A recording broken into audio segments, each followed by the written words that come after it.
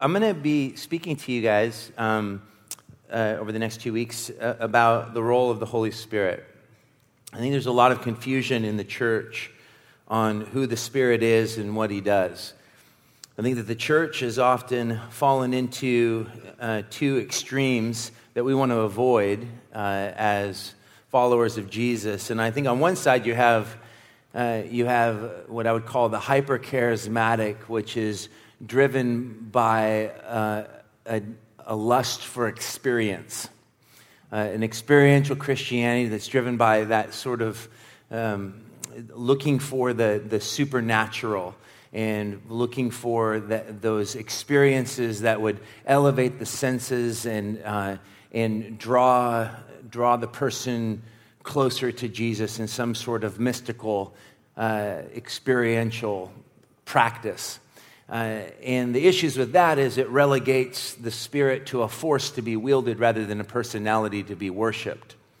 I think on the other side, however, the extreme lends itself to the Spirit, people being uncomfortable with the Spirit, and the Spirit being relegated to the Scriptures, as if that's the only safe place for the Holy Spirit. And in that realm, you have kind of a new Holy Trinity, the Father, the Son, and the Holy Scriptures. And both sides miss the mark because the Holy Spirit is the third person in the Trinity. And the reason that we often find ourselves confused about the Spirit is because of the very fact that he's Spirit. The thing with the Spirit is Spirit can't be seen. And so the Holy Spirit, when he's described for us in the Scriptures, is described using a series of symbols. And the symbols are not meant to diminish his personhood, but merely to give us insight into what he is like, and specifically what he's like in connection with who we are as God's people. And so I want to bring us to this place of balance, I hope, over the next 2 weeks. And we're going to begin today by looking at the meaning of Pentecost. Acts chapter 2, and if you have your Bibles, I'd ask you to go ahead and turn there, Acts chapter 2, and we're just going to consider the first 4 verses. Acts chapter 2, and this is, to give you the setup, Jesus has died, risen from the dead, has appeared to his followers over a period of about 40 days, and in Acts chapter 1, we see the last interaction with Jesus and his disciples, and he tells them to go and wait for the coming of the promised one, for the coming of the Holy Spirit, that they would be baptized from power from within, from high, and that they would be witnesses to him throughout the whole world. And so Jesus' followers gather in what is commonly called the upper room, and there they prayed and they waited. And there was an obedience to the very command of Christ to simply wait. There was a recognition amongst them that they had something that was yet needed in order to fulfill the very mission of Jesus. They were now convinced that he indeed was the Savior of the world. The resurrection was the Father's stamp of approval upon the atoning work of the Son, but it wasn't complete. And see, I think one of the issues that we have with the church today is that we often are satisfied with the work of Jesus on the cross, but we stop somewhere between Easter and Pentecost. But there is no power, nor is there any ability for us to live as children of God apart from the Holy Spirit. And so having a proper understanding of the Holy Spirit, as I like to call the shy one in the Trinity, the reason we don't think about him often is because he always redirects our attention to Jesus, it creates issues for us, however, when we do not yield to the sovereignty of the Spirit as truly Lord of the church. And so Acts chapter 2, verses 1 through 4 shows us the fulfillment of Christ's own words to his disciples the night of his betrayal when he spoke of another helper coming. When he said, "It's good that I go away, for if I do not depart, then the helper would not come to you. But if I depart, I will send another helper, the Holy Spirit, to you. And when he comes, he will teach you all things and bring to remembrance all that I have said to you. That he will convict the world of sin, of righteousness, and of judgment." that he will guide you into all truth, that he will never speak on his own behalf, but he would only speak those words which he hears, that he would basically only speak to us that which he receives from the Father and from the Son. And so, Acts chapter 2, verses 1 through 4, we see when the day of Pentecost arrived. Pause right there. Pentecost was a Jewish celebration. It was also called the holiday of the celebration of the first fruits. It followed after the Passover, which Jesus, the parallel is Jesus was the Passover lamb. Remember when the children of Israel were set free from Egypt, God told them to put the blood of a lamb on their door posts, and that when the angel of death would come through the land, killing all of the firstborn, everyone who had the blood of the lamb on the doors, the angel would pass over and they would not lose anyone. And so it passed over their sin, essentially. And Jesus, being the perfect lamb, sacrificed before the foundation of the world, the perfect satisfactory atonement. All of the things in the Old Testament were merely types, pictures looking forward to its fulfillment in Christ. And so the Passover was followed by what was called the Festival of First Fruits, and that was, now that we have been liberated as God's chosen people, this was for Israel, that they would bring their first fruits to the temple and offer them to the priest as a heart of gratitude and recognition for what God had done in his deliverance. Well, here we have a new Pentecost, and God infusing it with new meaning because he himself is bringing forth the first fruit of the perfect sacrifice, Jesus Christ, who's the firstborn over a new creation. And we'll see on this day 3,000 enter into the family of God. And so this is the first fruits of a new covenant, and very powerful. There's a lot of wonderful symbolism that we don't have time to get into. So when the day of Pentecost arrived, they were all together in one place, and suddenly there came from heaven, notice, a sound like.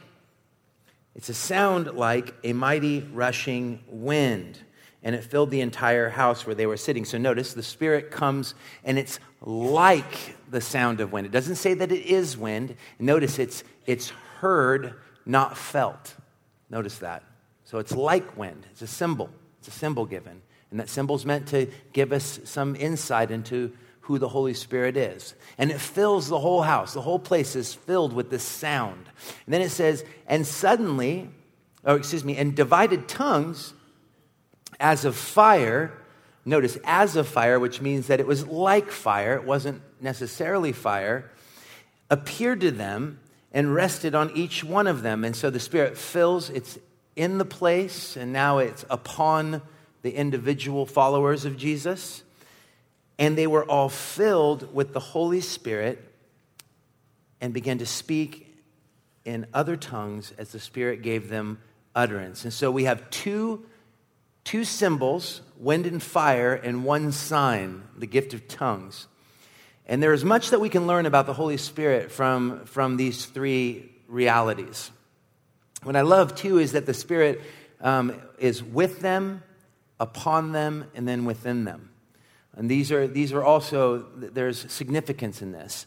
So I want to first begin by just the necessity of the Spirit.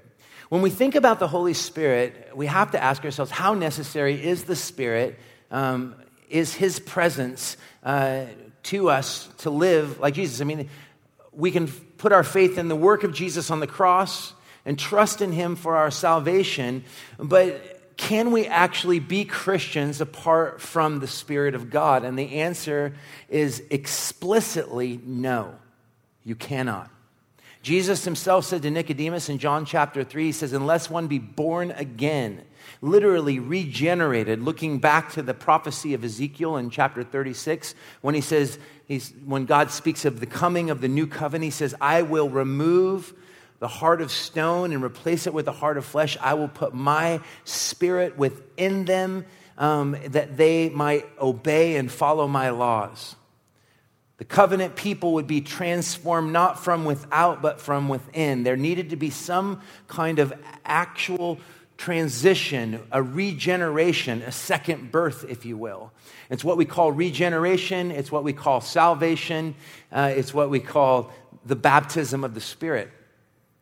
And so you have here this reality that without the Spirit of God, and I want you guys to understand this, the church is utterly powerless. But the problem for us is that we live in a day where many Christians fall into that unfortunate category in which Paul wrote of in the last days in 2 Timothy 3:5. He says, in the last days, he says, there will be perilous times, for he says that there will be many who have the appearance of godliness, but they deny its power. That there's a lack of yieldedness to the actual reality of God's presence in the believer's life. There's a said profession, I believe in Jesus, but I will maintain my own autonomy, and you cannot have both. When people ask me, what will it cost me to follow Jesus? The answer is always explicitly everything. That you have to lay down your life. There needs to be a yieldedness. Salvation obtains within it the concept of true surrender, submission, a yieldedness.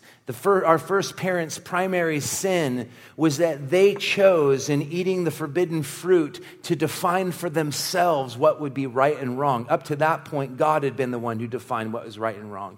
Now they defined it for themselves, and sin entering into the world showed us that the greatest reality of sin is it's an absolute and utter rebellion against God's sovereign rule and a rejection of God's grace. And so the Spirit comes into our lives to reestablish God's rule over our lives, to set us in the full grace, God's love, and then empower us for Jesus' witness.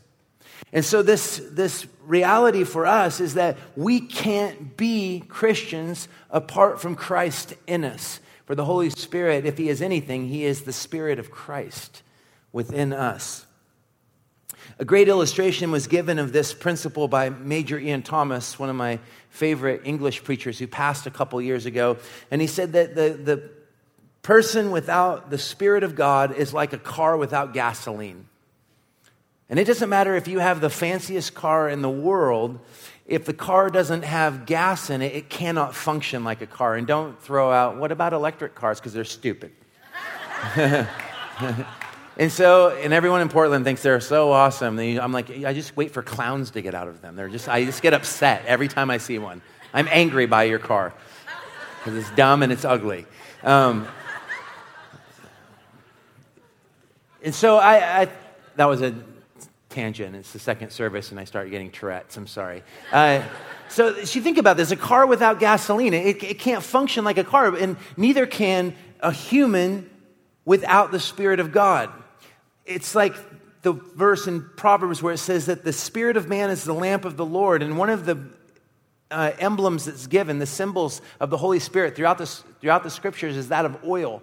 A lamp without oil may be a lamp, but it cannot function like a lamp. A car without gasoline may be a car, but it cannot function like a car. A human being without the Spirit of God within them, they may be a human being, but they cannot function like one. They can't even function like animals. Thomas says they actually function like maniacs. And I think that that's a profound insight into the dilemma of humanity taking upon itself its own sovereignty. That I will be my own God. I will define for myself what is right and what is wrong. And so we as Christians, as followers of Jesus, we have to consistently be aware of the natural tendency of the old man, of the old woman, to give ourselves to that spirit. And this is the thing I want us to understand, is that in order to be a spirit-filled people, we have to understand how to test the spirits. 1 John chapter 4, verses 1 and 2, it says, "Dear friends, do not believe every spirit, but test the spirits to see whether they are from God." That includes what I'm saying right now. Do you understand that? I think one of the great dilemmas in the church is that this absolute willingness to just believe whatever he's behind the pulpit, so he must know. Well, I hope that what I say is utterly true and of the Spirit of God, but you are called as God's children to test what I say. Not only do we need anointed preachers, we need anointed listeners. And what we really need above everything is for all of us as a community to be anointed practitioners of what the Spirit teaches us. So you have this reality. It says, do not believe every spirit, but test the spirits to see whether they are from God. And John says, how do we know the Spirit of Christ? Is that it acknowledges that Jesus Christ is God come in the flesh. Paul says in 1 Corinthians 12, how do we know the Spirit of God? The Spirit of God declares Jesus is Lord. Those are the bumpers on the bowling lane. Because when we begin to open ourselves up to the Holy Spirit's work, the reality is it will get messy. It'll even make us uncomfortable. And this is the classic. In Portland, there's a certain self-consciousness that hipsters are driven by that's amazing. It's like they're so afraid of doing anything that might be considered even slightly foolish. And so they're like, I don't want my Christianity to get weird. I'm like, dude, let's think about that statement, okay? You don't want it to get weird. But you believe that Jesus Christ is the Son of God. God actually came into the human story and entered into human flesh. God in the flesh, God who is unchanging, actually changed, became something he was not, that he lived the perfect life that you couldn't live, that he on the cross became some sort of mysterious substitutionary atonement for the sins of the entire world, past, present, and future, that on the third day he rose from the dead, and that he ascended to the right hand of the Father, and that he sent his Spirit to dwell within you, but you don't want to talk about anything weird like tongues. Everything you believe is weird. The world thinks you're a total weirdo if you love Jesus, okay? It's absolutely crazy. That's why Paul said that to the world, that the cross is foolishness to those who are perishing. So why are we afraid of the Spirit? What we are is we're selective about what we think is weird. Like, I'm a little uncomfortable with tongues, so that's weird. I'm like, but I'm stoked that the Spirit illuminates and empowers preaching because I preach. This charismatic woman at our church, when I spoke on this, she goes, I think that you're going to speak in tongues someday from the pulpit. I'm like, well, that will never happen. Because even if he wants to, I will actually reject that moment because I'm uncomfortable with that. And if I do, Paul says you better interpret. So I put that back on you. But it's true. It's like I'm uncomfortable with I'm a reserved person. I don't want anything that makes me feel awkward. And it's like I'm comfortable with certain awkward things. I'll preach the gospel, open air preaching, but don't stand up and give me a word of prophecy in the middle of the sermon, So we have to. I think that the parameters for us in opening ourselves up to the Holy Spirit is this twofold, is that we have to learn how to test the spirits. And for us, the parameter is Jesus is Lord. And then the other parameter is that it has to function in love. But the power of this is that you think about it, those become bumpers on a bowling lane. And think about bumpers. My wife is the worst bowler on the planet. But the powerful thing about a bumper is no matter how terrible your shot is, I don't know if that's what you would call throwing a bowling ball. It shows that I'm not a bowler either. But I mean, it can go, you can just toss it into the bumper. You're still going to knock down a couple pins. I mean, you're going to hit at least a couple things. If it's Jesus is Lord and in love, we're going to be relatively safe because we'll be able to encourage and exhort one another, and we will create a safe environment for the Spirit to be the sovereign Lord that he desires to be in the church.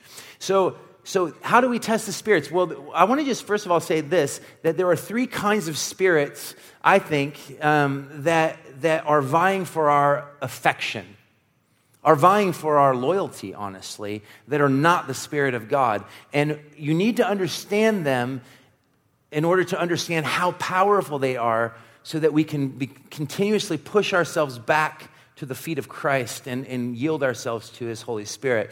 And the first spirit is the spirit of this age. And if you don't think the spirit of this age is powerful, let me just explain to you what the spirit of the age is. And that would be the philosophies of the world, the cultural thrusts that are presented to us in our entertainment, in our film, in our music, in our literature.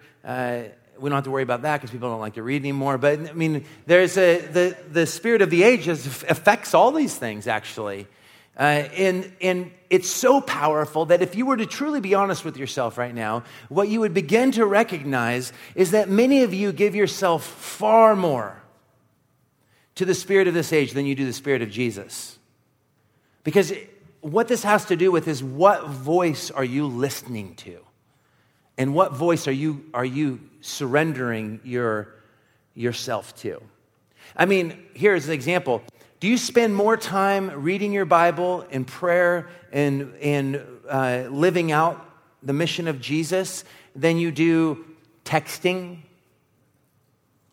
Instagramming, Facebook, television, film, music, hobbies. The spirit of this age is a powerful vice because it allures us away from the sovereignty of Christ. And the thing is, it often presents to us good things that become controlling things. They're not God's best, because the good things of life are meant to come under the umbrella of Jesus as Lord. And so we put Jesus as central, yielded to his Holy Spirit, that all the other things in life, even good things, can take their proper place. It's not about the eradication of these things. It's about these things not controlling our primary thinking.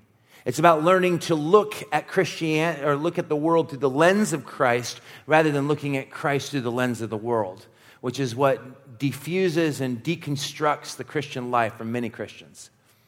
The second spirit is the spirits of evil and of darkness, the dominions, the principalities, the powers that are spoken of throughout the entire New Testament. And it would be foolish for us to be skeptical of demonic realities in our world. We are in the middle of an unseen battle. And the devil and his followers are trying to destroy the church of Christ and to influence your ability to properly witness. In fact, Paul says that our battle is not against flesh and blood, but it is against, and he uses a whole series of words to describe this dominion of evil that affects individuals as well as entire societies. And it's real. Jesus spent half of his, I would say a huge portion of his very short ministry casting out demons. And so let us not underestimate the power of the demonic. I live in the city of Portland, which is a city that has given itself to New Age and spirituality, but has rejected the gospel primarily. And it is a demonic stronghold. And I honestly was like, I thought that the demonic was so subtle and it's never manifests itself in stuff like we see in films until I started a church there. And I've seen things that make the hair on the back of my neck stand up, but to avoid the sensational, I'll spare that for you, just to say that it's real, and it's a real influence. The third, and I think the most terrible of all the spirits that impact us negatively, is the human spirit. It's the spirit of you. For the very worst enemy that you will ever face in your life is yourself. I can promise you that if Satan died today, you would sin tomorrow. And the fact is that the human spirit, it says that the heart, Jesus, when he talks about the heart, in the Hebrew mind, the heart is the center of the human will. It's the seat of emotions and desires. And he says the heart is wicked and deceitful above all things and not to be trusted. For out of it proceeds murders and adulteries and fornications and lyings and thievery. And this is the reality, and this is why it is impossible to be a Christian without the Spirit of Christ, because we need a new heart. We don't need our hearts repaired. We need them. We don't need them restored. We need them replaced. And so I just want to set that out before we dive into these two symbols in this one sign that we have in Acts chapter 2. So we got to learn to test the spirits. The Spirit is necessary in order to live. The Spirit is not a force to be wielded. He's not something in the past relegated to the Scriptures, but the Holy Spirit is the third person of the Trinity. He is God himself, and he is the sovereign ruler of the church, and he is meant to be worshiped and yielded to. Okay? And so let's look at these two signs, or these two symbols in this one sign, the symbol of wind, the symbol of fire, and the sign of tongues. So first of all, let's consider the wind. In verse 2, and suddenly there came from heaven a sound like a mighty rushing wind, and it filled the entire house where they were sitting.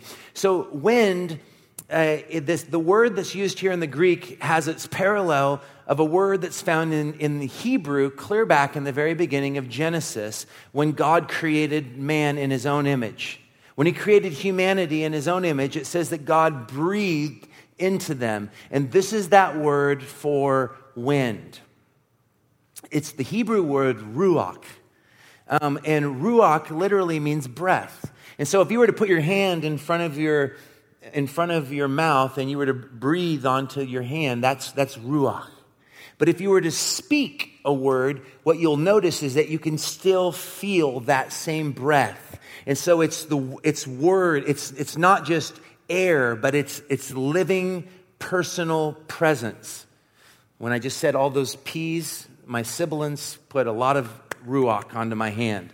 And so I love this picture because the wind coming into the room, it's almost as if it speaks of the Spirit is sovereign, first of all. When you think of the sovereignty of the Holy Spirit, Jesus himself describes the Spirit as wind. In John chapter 3, verse 8, he says, the wind blows wherever it pleases. You hear its sound, but you cannot tell where it comes. Notice, he even speaks, it's almost like he's pointing forward to Pentecost. You hear it, but you don't know where it's coming from. You don't feel it. It's fascinating. But you cannot tell where it comes from or where it's going. So it is with everyone born of the Spirit. And so this speaks of the Holy Spirit's sovereignty over the church. And I like to point this out that for many who get disturbed by the different ways in which the Spirit works, it's not about the Spirit's gifts. In fact, that's a horrible translation in Corinthians. The Spirit himself is the gift, and the sovereignty of the Spirit means that he has the ability to do the things of the Spirit wherever he wants, wherever the church is yielded to him. And so I want you to notice this, because when the Spirit is filling a church, it doesn't mean that the church now is going to see people raised from the dead or signs and wonders and everyone's going to get healed and everybody's going to receive a word of prophecy and a word of knowledge. The Spirit can do that if he wants to, but that's not necessarily what he does every time. And I'll give you an example. The Reformation, which all of us sitting here would not be here had it not happened. When Martin Luther confronted the Catholic Church, literally took on the entire church, the known church of the world, under the power of the Holy Spirit. That time frame in church history was not marked by signs, wonders, and miracles and tongues. It was marked by Holy Spirit infused boldness and illumination into the power of the gospel and a return to the sufficiency of Scripture. That's how the Spirit sovereignly decided to move in that time. But does that mean that he doesn't do signs and wonders anymore? No, that's not true either, because I know places in the world where I have gone. I personally have seen a demon cast out of someone. I sat across the table from a young woman from Iran. Her and her husband, Nestoron is the woman's name, who had Jesus speak to her in the shower when she was 18 years old. And this girl is the most normal. And what's funny is they're part of a conservative Baptist church, which are cessationist, which don't believe the gifts of the Spirit are for today. And I'm like, but Jesus spoke to you in the shower, so what do you do with that? She's like, I don't know. I don't think about that. But her and her entire Muslim family in Tehran came to faith basically through visions and voices. It's insane. I mean, just miraculous events, because that's how the Spirit is choosing to sovereignly move in that area. And so for us, it's like we should be open. The question isn't, we need to be expecting that the Spirit is with us and going to move toward us, but he is sovereign. But what this really speaks to in regards to the wind is that he is present. And this is the most important thing. We should care less about how the Spirit sovereignly chooses to manifest himself and care much more that he is available to all of God's children. And then because of what Jesus did, Jesus says that when the Spirit comes, he will convict the world of sin and of judgment and of righteousness. Sin and righteousness and of judgment. That Jesus said, if the Son of Man be lifted up, I will draw all people to myself. That the Spirit is at work through the church and throughout the world, drawing people to the reality of Jesus. And this is what we need to be yielded to, because what we have here is the promise that God would be with his people. The fact that the wind shows up and the sound of wind, it's like God is there with them, whispering into their ears. And this speaks to the great need for the hour for us, because the Spirit's presence means that we have assurance. Romans 8:16, the Spirit himself bears witness with our spirit that we are children of God. What God says to us by his Holy Spirit is, I am with you, I am for you, I will never leave you nor forsake you. Wonderful assurance. I think it's foolish when we hear people say, well, it's right to doubt. No, doubting is not where you should stay. Doubt doubt always comes after faith. Doubt is the outcome of the human rationale fighting with what it cannot explain. I didn't doubt Jesus before I became a believer. I didn't think about him. I was too busy enjoying my sin. After I came to faith, the doubts that would arise in my life about my own security, salvation, those were the outcome of my natural mind fighting with what I could not explain about my new spiritual mind. And so I think assurance is something that you question, can I be assured that I'm a child of God? Yes. How will you ever walk through this life with Christ if you have no assurance? I mean, we're basically saying that the scripture is not true if we don't have assurance, because Jesus said, my sheep hear my voice, they know me and they follow me. Right here, the Spirit himself bears witness with our spirit that we are children of God. If this tells us anything, the wind as a symbol tells us that the Spirit of God is a living presence of the living God in the individual's life and in the community. Jesus said, when two or more gather in my name, I am there in the midst of them. He is with you to assure you. He is given to you as a seal of even better things to come. And maybe the lack of assurance is due to the fact that you're still holding on to your own autonomy. And I would encourage you to release that so that you might know beyond the shadow of a doubt that Jesus is everything he said he is. The one thing that I am so grateful for is when I came to faith 13 years ago is I have never, ever doubted once the reality of Jesus Christ as the Son of God. I've doubted my own salvation, but I've never doubted the authentic reality, the historic reality that God entered into his own story and became a man and died for me. That I believe. I just doubt my own ability to sometimes rest in that. And that's okay. And that's why we have to continually remind ourselves and encourage each other in love to surrender. His presence, this wind, not only brings, it fills the room, not only brings assurance, but this sovereign presence of God by his Holy Spirit brings freedom. It says, wherever the Spirit of the Lord is, there is freedom. He's a spirit of liberty. Now, the Lord is a spirit, and where the Spirit of the Lord is, there is freedom. 2 Corinthians 3. And his presence comes not only to assure us, but to set us free. Jesus himself said, in this right here at Pentecost is the fulfillment of the promise of Jesus that whoever the Son of Man sets free shall be free indeed. Because the disciples were never free when they followed Jesus in their own strength. They were absolute failures during Jesus' earthly ministry. What did he constantly say to them? O ye of what? Little faith. Because their faith in him was not enough. They needed him in them.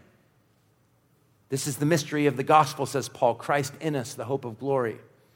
And so here we have the fulfillment of that promise is that the Spirit comes into our lives to set us free, not to do what we want, but to do what is right. We are free now to live like Christ, to live fully in his life. Third, the Spirit, and I think this is one of the primary evidences that you are a church that is Spirit-filled and not chasing after the spirit of this age, is that the Spirit fills the whole room equally, drawing all the people together. The Spirit's presence always, always brings unity. Ephesians 4 says, eager to maintain the unity of the Spirit in the bond of peace. Jesus said to his disciples, they will know you are my disciples. Speaking of that future reality, once they would have the helper, they will know you are my disciples by what? By your love for one another. And so our ability to live a diverse group of people from all different walks of life with diverse giftings, as we yield ourselves to the Spirit in his sovereign authority now has the ability to animate those individual gifts and empower them and infuse them, natural gifts as well as newly received gifts, that the body of Christ would be built up together, that Jesus would be glorified.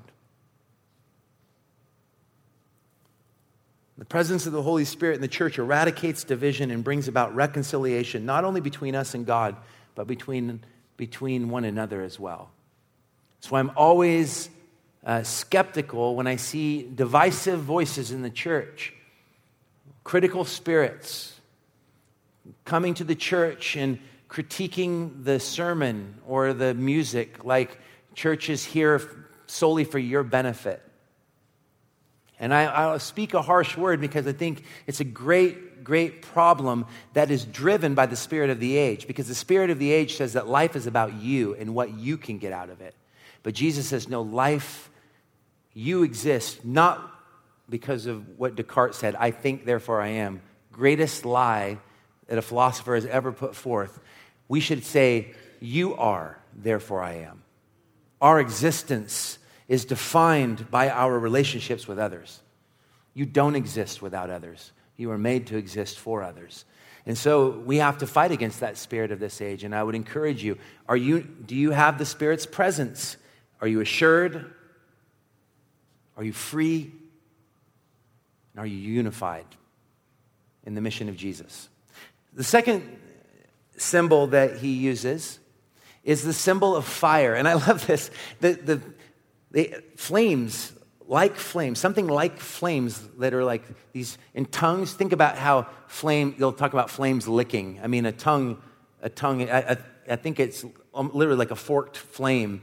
You know, it's not talking about like tongues that are on fire resting on their heads, but it's a flame like above there. And you ever see those old patristic like medieval paintings of Pentecost? You'll see it'll be like all the apostles sitting around in a circle, and they'll have these little tongues above these little flames above their heads.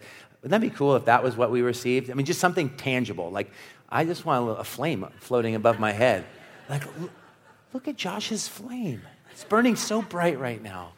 And then it just gets dim. Like, hey, man, you don't look like you're yielding today. I barely can see your flame. I only see smoke on your head.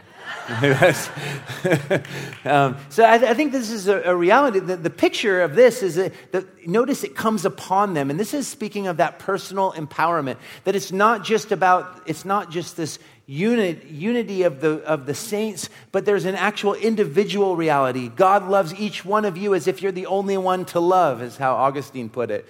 But that personal empowerment is that God literally wants to come upon you by his Spirit, that you might be, and I want you to understand, just as his presence means assurance, freedom, and unity, the power that comes with the Spirit as fire means that his presence brings about sanctification or purity. It brings about power, and it brings about love. It inflames our hearts. And so you think about the sanctification. God in his sovereignty means this. God's sovereignty means that he is free to do what he wants, essentially. If you want a simple definition of sovereignty, it just means that God alone is free to do what he wants. The only people that can be free are those who have received freedom from the only one who is truly free. And so his freedom to do what he wants means that he can only do that which is in line with his purposes, with his plans, with his character. And what God chooses in his sovereignty to do is to love sinners in their sin. God has chosen. I hate it when people say God's glory is his otherness. And we tremble at the glory of God. God's glory is in his humiliation through Jesus. That's his glory. And so here, his sovereignty means that he's free to love us in our sin, but the Spirit's presence means that his sovereignty, his sovereign love is that he's not comfortable nor willing to leave us in it. And that salvation, that regeneration, that being born again may be an act of the past, but there is a threefold reality to salvation. I have been saved, I am being saved, that's our sanctification, and I shall be saved. That is that future hope of a new body, resurrected body in eternity, new heaven, new earth with Jesus forever. And this in-between stage means that we're pilgrims. We're on a path. We're in the process of going toward God in the power of God. And the Spirit comes within our lives and He sanctifies us. This is why I'm absolutely unconvinced that a Christian can ever be static. That the bottom line is this: you are either moving further away from Jesus or you're moving closer to Him. That you're either becoming more like Him or you're becoming more like a devil. So C.S. Lewis said that a woman can be sitting in a pew week after week thinking they're saint and have long ago become devils. It's a very terrifying reality, but the question is there progress in your life? And the empowerment of the Spirit is that the Spirit comes upon us to sanctify us, that we might represent the reality of Jesus, that when the world looks at us, they would see something different. Holiness is what God is after in our lives. But what is holiness? Because what we define holiness as often as a church is a misinterpretation of the word holy. We think of holy only in the negative sense, separation from sin. And it is that on one level, but that is not primarily what it is. Holiness is dedication to God. And you may be asking, well, what does it mean then when it says that God is holy? It means exactly that God is dedicated to Himself. He's dedicated to His purposes, to His plans, to His future. And unless we're surrendered to that, we're outside of holiness. And so holiness isn't so much about sinning less, but it's about being dedicated to God more, which ends up bringing about sinning less. When we focus on not sinning, it's like a chain smoker trying to not smoke by thinking about not smoking. Anyone knows you overcome a bad habit by replacing it with a good one. And so what we do is our holiness, our sanctification of the Spirit, is we yield to the Spirit. He replaces our affections with new affections. New affections. And then He infuses us with power. I love this because one of the things that is so tremendous for us is that God has given us, according to Paul in 2 Timothy 1:7, not a spirit of fear, but a spirit of power and of love and of self-control. Paul says this about the gospel. He says, I am not ashamed of the gospel of Christ, for it is the power of God to salvation for everyone who believes, to the Jew first, then the Gentile. For in it the righteousness of God is revealed from faith to faith. For the just shall live by faith. And so this reality for us is that we want power from on high. Not the Holy Spirit is this ability now, a power in which we control Him. The Spirit's power is dependent upon His control of us. That we become conduits for His sovereign rule. Whenever I preach, one of the things that I always do is I always begin by saying, God, I bring to you my whole self, my weaknesses, my brokenness, my failings, my ADD, my, all my glitches. And you don't want part of me, I understand. You want all of me. So I give it all to you and I allow you to now be responsible for me and all that means. And I can promise you nobody else wants responsibility of that. And so I give myself, and then when I preach, I always try to live with an absolute belief that the Holy Spirit is there with me, that when I declare the power of the gospel, that I have the entire universe at my back saying yes and amen. That's true for all of you. But it doesn't come unless we're yielded. Illumination, empowerment. The Spirit wants to give to you and infuse you and empower you and use you that He might bring Jesus to the center of all that we think and do. That's what He wants to do. It's not based upon your intellectual capacity. It's based upon your availability to the living Christ.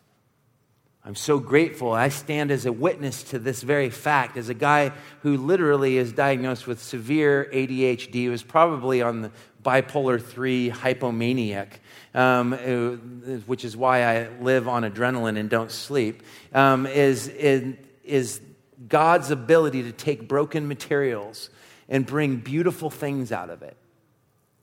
The fact that I get to pastor a church after barely graduating from high school, never going to college, spending 10 years pursuing, fame through music and wasting it on hard drugs, and have the Holy Spirit empower me to preach Jesus is a reminder to all of you that Don't underestimate the Spirit's power. You are not a bigger failure than God already knows that you are, so get over it and just surrender. That's the gift. That is the gift.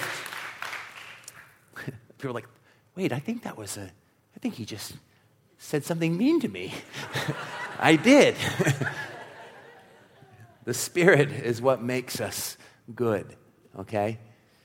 So, and what does he produce within us? Passion. The Spirit upon us means that he inflames the heart. The motivation for the Christian life can never be the fear of doing what is wrong. The motivation of the Christian life can only be the love of Christ. Paul says, it is the love of Christ that compels me. What motivates me to do things for my son Henry, who came with me on this trip and is being such a good 12-year-old and sitting through the sermon for the second time. I told him he could play video games, so if he looks like he's not paying attention, it's because I gave him permission. The motivation to love my daughter Hattie and my wife, to the motivation for me to love 1,000 unruly hipsters at our church in Door of Hope is, and that's a task, is the love of Jesus compels me. I didn't care about anybody but myself before I found Jesus. But that is what keeps us on the path. The love of Christ compels us to move forward, not our own self-effort or our fear of offense or sinning or doing wrong. We can't try harder. You can't white-knuckle your way up Jacob's ladder. We need a Spirit-infused love. And this is what Paul says in Romans 5, that the Spirit of God comes into us and he imparts the very love of God is poured out in our hearts. A love for God and a God's love through us for others. Necessary. Finally, let's consider the sign that comes from these two symbols, and it's the sign of tongues. It says in verse 4, and they were filled with the Holy Spirit and began to speak in other tongues as the Spirit gave them utterance. And what this says to us is that the Spirit is a missionary spirit. He is a missionary spirit. He is, in reality, the Spirit of Jesus.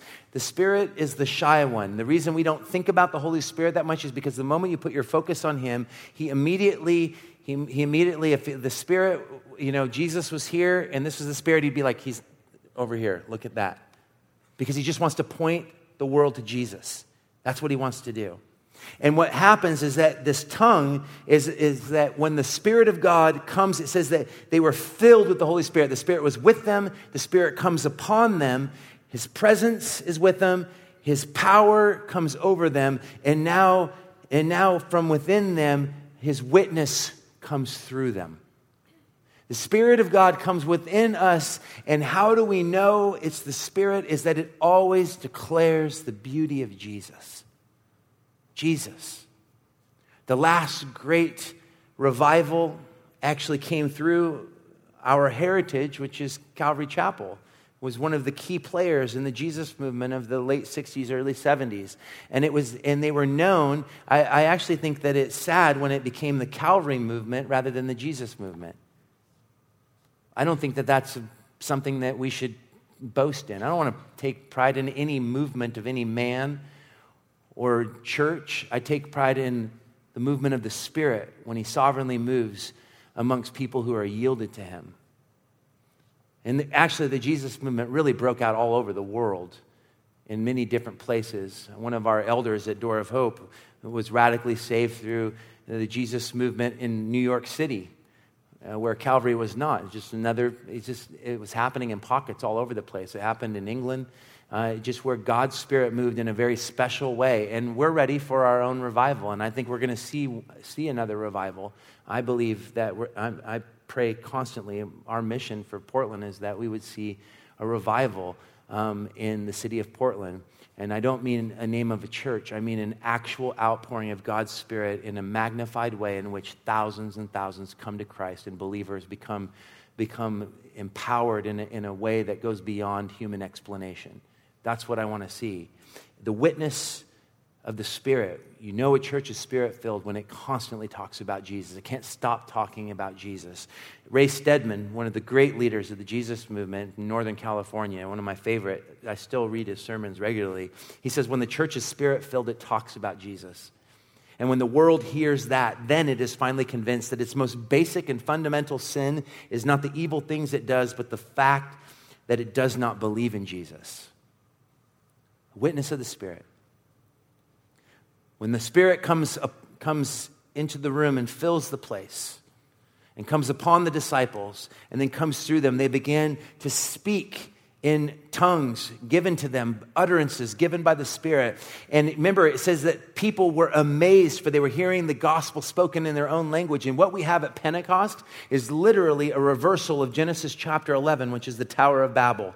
The pride of man caused God to come down and disperse the people by confusing their language. Through the work of Jesus, now the world is brought back together under Jesus, the firstborn of a new humanity. And so the gospel, the witness goes out, and God uses the gospel this day of Pentecost to reverse Babel. And now a new humanity is brought forth in which people are hearing the praises of God in their own language. And it says that some thought they were drunk with wine. And I want to just debunk a common myth that we find in hyper-charismatic movements, where they use this as a way of explaining a very unbiblical idea, which is drunkenness in the Spirit. They weren't acting crazy. What they were doing was worshiping and praising God and confessing the reality as Jesus as Messiah, and that Jesus was indeed Israel's long-awaited Messiah, and that he was the Son of God. And what caused people to think they were crazy is that they said, this carpenter's son was actually the awaited Messiah. And yes, he died on a cross, was killed as a common criminal, and he rose from the dead. And what you see today is the outcome of that reality. And people responded one of two ways. They either were drawn to it, for it says the crowds gathered and Peter stood up and preached. Peter, the denier, now empowered, preaches this powerful gospel in which 3,000 were saved. But not all were saved, because some scoffed. And we need to understand, as a witness to Jesus, that we are not called to be lawyers. We are called to be witnesses, conduits in which the Holy Spirit witnesses to the reality of Jesus. And it will come like a sword. It will divide, for the cross is foolishness to those who are perishing. And this is what happened. And we need not be afraid of the outcome, because we're not responsible for it. But we are responsible to be yielded conduits for the Spirit of Christ. And so I want to close with this thought for you. Are you yielded? Are you looking to the Spirit as some kind of power to put under your control? Or do you see the Spirit as God himself, who's demanding control of you? Have you ever yielded to the Holy Spirit in such a way that you have become a conduit for the witness of Jesus? How do we do that? You know, one of the things I just encourage the church to do, and we'll close here, is just a most practical thing, is that when you come to the Scriptures, first of all, do you get into the Scriptures every day? For we're told that the Scriptures were written by the prophets and the apostles as they were inspired by the Spirit of God. Do you come with the expectation that the Spirit has been given to you as a teacher, as one who illuminates the reality of Jesus? And what I encourage my church to do is something that I just started doing a few months ago, is that pick one book, and this is revolutionizing our church. Pick one book in the New Testament and read it every day in one sitting for 30 days in a row. And when you start the book, and don't pick Philemon or Jude. That's lame, okay? They're like, I know Philemon like the back of my hand, the 2 paragraphs. But I'm not telling you to pick Matthew, although I think that's doable. I just did Romans for 30 days in a row, and then I did 2 Corinthians for 30 days in a row, and now I'm doing Matthew for 30 days in a row. Romans took me, the first time it was like an hour and a half, but by the second week I was reading it in like 35, 40 minutes. And every day I just would begin by, Holy Spirit, teach me about Jesus. Illuminate my own heart. Show me how to apply this. And just begin with a yieldedness for the Spirit to teach. But he can't bring to remembrance that which you have not put into your heart and into your mind. He's given us a word. We need to begin to rethink about the world through the lens of the Scriptures as illuminated by the Spirit, that we might be an empowered people. Just to test my own ADD brain, how long can I stay focused? I read the entire book of Jeremiah in one sitting without getting up once from the table. It's the longest book in the Bible, and I'm telling you, I'm a dummy. If I can do it, you can. We come and we release ourselves to the Spirit. Spirit, teach me. Teach me. Jeremiah was really bleak, though. I got depressed after it was over. Like, Man, so much carnage. So few happy verses. So this is the call. Are you yielded? Have you surrendered?